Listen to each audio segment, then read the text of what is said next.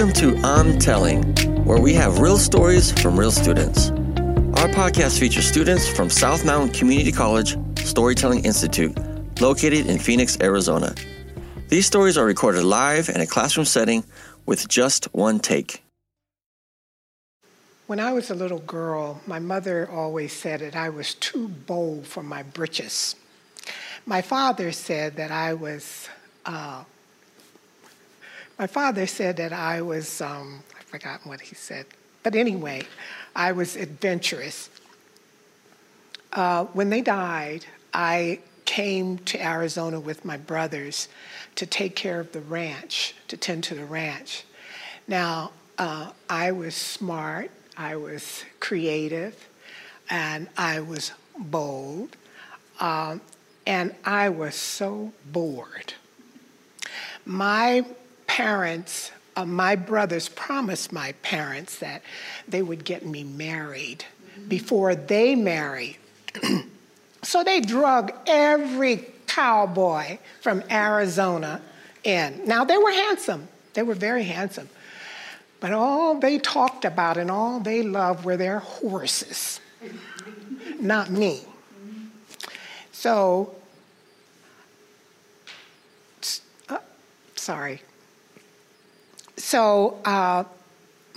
I had my brothers going for a while because I didn't care about those dull cowboys, or marriage for that matter, until Mr. Fox. Mr. Fox had a flair about him. He was tall, dark, and handsome, rich, smart. But here's the pearl. He told the most magnificent stories. He was a storyteller. I was in awe of all of his stories. I could listen to him for hours and hours and hours. And I thought, he told stories about all of his travels all over the world. He told stories about all of the furniture that he collected from all over the world. I've always wanted to travel. So I thought, well, maybe this is my chance to escape. So I consented to marry Mr. Fox. My brothers were ecstatic. So when I told them, there was just one little thing. I just couldn't put my finger on it. But I asked my brothers, I said, did you check him out? Did you go and see this house? Did he take you to this house that he went on and on and on about? No! Well, I have a plan. I'm smart and clever, and don't forget I'm bold. So I told them to take Mr. Fox into town for 2 or 3 days. I'm going to find this house and check it out. So he went off, and I put on my coat, mounted my horse, and went off to the desert. I found it.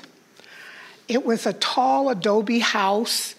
It had mesquite and cactus all around it. It was a little gloomy, but there were Gila monsters and scorpions and lizards all over the place. Well, I rode up to the gate, and above the gate was carved, "Be bold, be bold." Well, I'm bold. And so the door was open, the gate was open, and so we went in, the horse and we went into a wide open courtyard. And over in the corner were these tall, really tall, big vats for wine, big wine barrels. So I put the horse behind there. When I was there, I saw the door that led into the house. It said, be bold, but not too bold. Well, I'm bold, and I'm not too bold, and I'm brave. So I went in. And I went into a wide hall, and there was a stairwell, an empty stairwell that I went right up. And at the top, I found a wide, empty gallery with big windows and sun shining through. And you could see the courtyard and a beautiful garden from those windows. And at the other end was a long, narrow hall with a narrow door. And above it, it said, be bold, but not too bold, lest your heart blood run cold. Ooh, that gave me a chill. Now, I'm bold, but I'm not that bold. So I looked through the keyhole with the light streaming through. When I looked in, there were candles everywhere, millions, hundreds of candles. And at first glance, it looked like, I couldn't really see, it looked like a lot of white sticks and clothes, maybe laundry, just piles and piles of clothes. So I looked again. What? Wait. In this saloon, I saw, these are not sticks, but skeleton bones. And these are not piles of clothes, but bodies stained with blood. Oh, butchery. Oh, gore. Oh, my God. Oh, I'm terrified.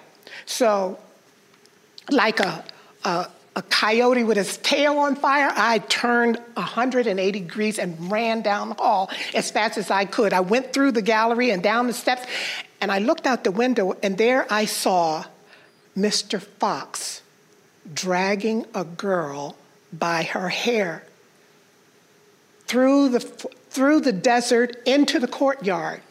So I ran downstairs and I hid behind a big wine vat as fast as I could, and just in time, because he stood there at the door, dragging the girl by her hair across the hallway.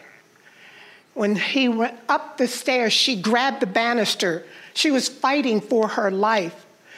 And he was angry. I could see his face. It was all gnarled and red and just wild. And he cursed. And he pulled out his sword and he cut off her arm, and her hand flew up into the air, and the light glistened on her ring as it fell down into my lap of all places. I was so scared. I thought he was going to look for it, but he didn't. He drugged the girl upstairs to carry on with his wicked work. And I heard him drag her down the hall. And as soon as he did, like a jackrabbit, I jumped up and I ran out of that door that said, be bold, be bold. I mounted my horse and we rode under that sign that said, be bold. And I did not look, without looking, without thinking, I rode until I got home with that hand still in my pocket. When I got home, I saw my brothers and I said, the marriage is off. And I told them what happened. And they agreed that we had to do something. I have an idea. I'm smart and clever, and don't forget, I'm bold. So I told him to bring the sheriff and the whole town to the signing of the certificate. And the next day, I was dressed in my wedding gown, and Mr. Fox was sitting across from me. And Mr. Fox signed the certificate and pushed it over to me. I picked it up and I started to write. And then I stopped and I said, I had a dream last night, a bad dream. I didn't sleep well. And Mr. Fox said, oh, dear heart, dreams are so contrary. Tell me what your dream is about, because soon you will be mine. So I said, well, I dreamt that I went out and found your house, and there was a sign that said, be bold, and I went through it. And then there was another sign that said, be bold, but not so bold. And I went through that and I found, it was just a dream. Let me just sign. But I went up the stairwell and I saw the gallery, On one side, it was empty, but then down the hall, there was a door that said, be bold, but not so bold, lest your heart blood run cold. Well, Mr. Fox, that really scared me, and it was just a dream. But then I decided to look through the keyhole. Do you know what I saw? I saw this saloon with all of these lights, and I saw all of the skeleton bones and bodies of all these young girls, these young maidens. And when I ran away, I looked out the window and I saw you, Mr. Fox. I saw you dragging a girl by her hair, and I saw you cut her hand off. By this time, all of the townspeople were leaning in. Nothing exciting like this had ever happened since the roadkill cooking competition. So they were all looking at Mr. Fox. I stood up and I said, and here's the hand with the ring. At that, my brothers and the townspeople drew their sword and they cut Mr. Fox into pieces. And very well, he deserved it. Well, there wasn't enough to arrest. And that's the end of that.